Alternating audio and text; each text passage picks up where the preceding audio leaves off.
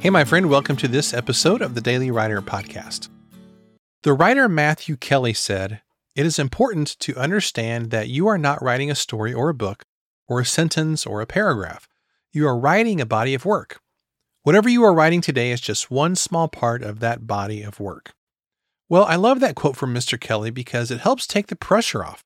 We can easily get stressed out by feeling like we have to create a perfect article, social media post, email, or book chapter every time we sit down to write. But no single thing that we write is the defining element of our body of work.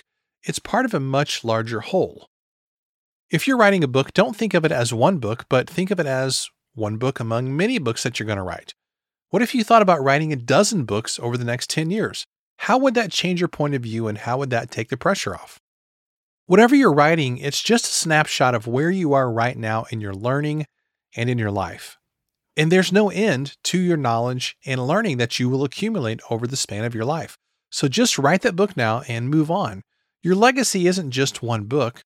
The one book doesn't represent the end-all be-all of your learning. At the Taylor Guitars Company, which is one of my favorite companies in the world because I play Taylor guitars, they say this: the best guitar we make is the one we make tomorrow. And in the same vein, the best book that you write is the one you will write tomorrow. So always be improving and adding a bit each day to your body of work.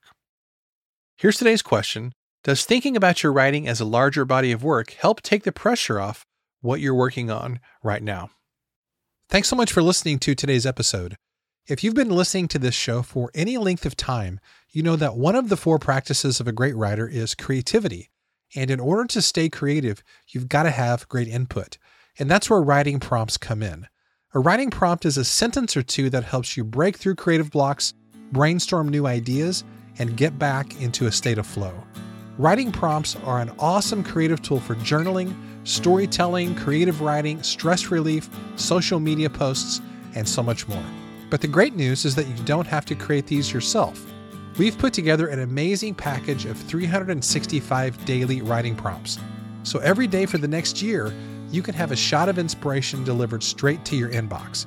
You can check it out at dailywriterlife.com/writing prompts. Thanks, and I'll see you tomorrow.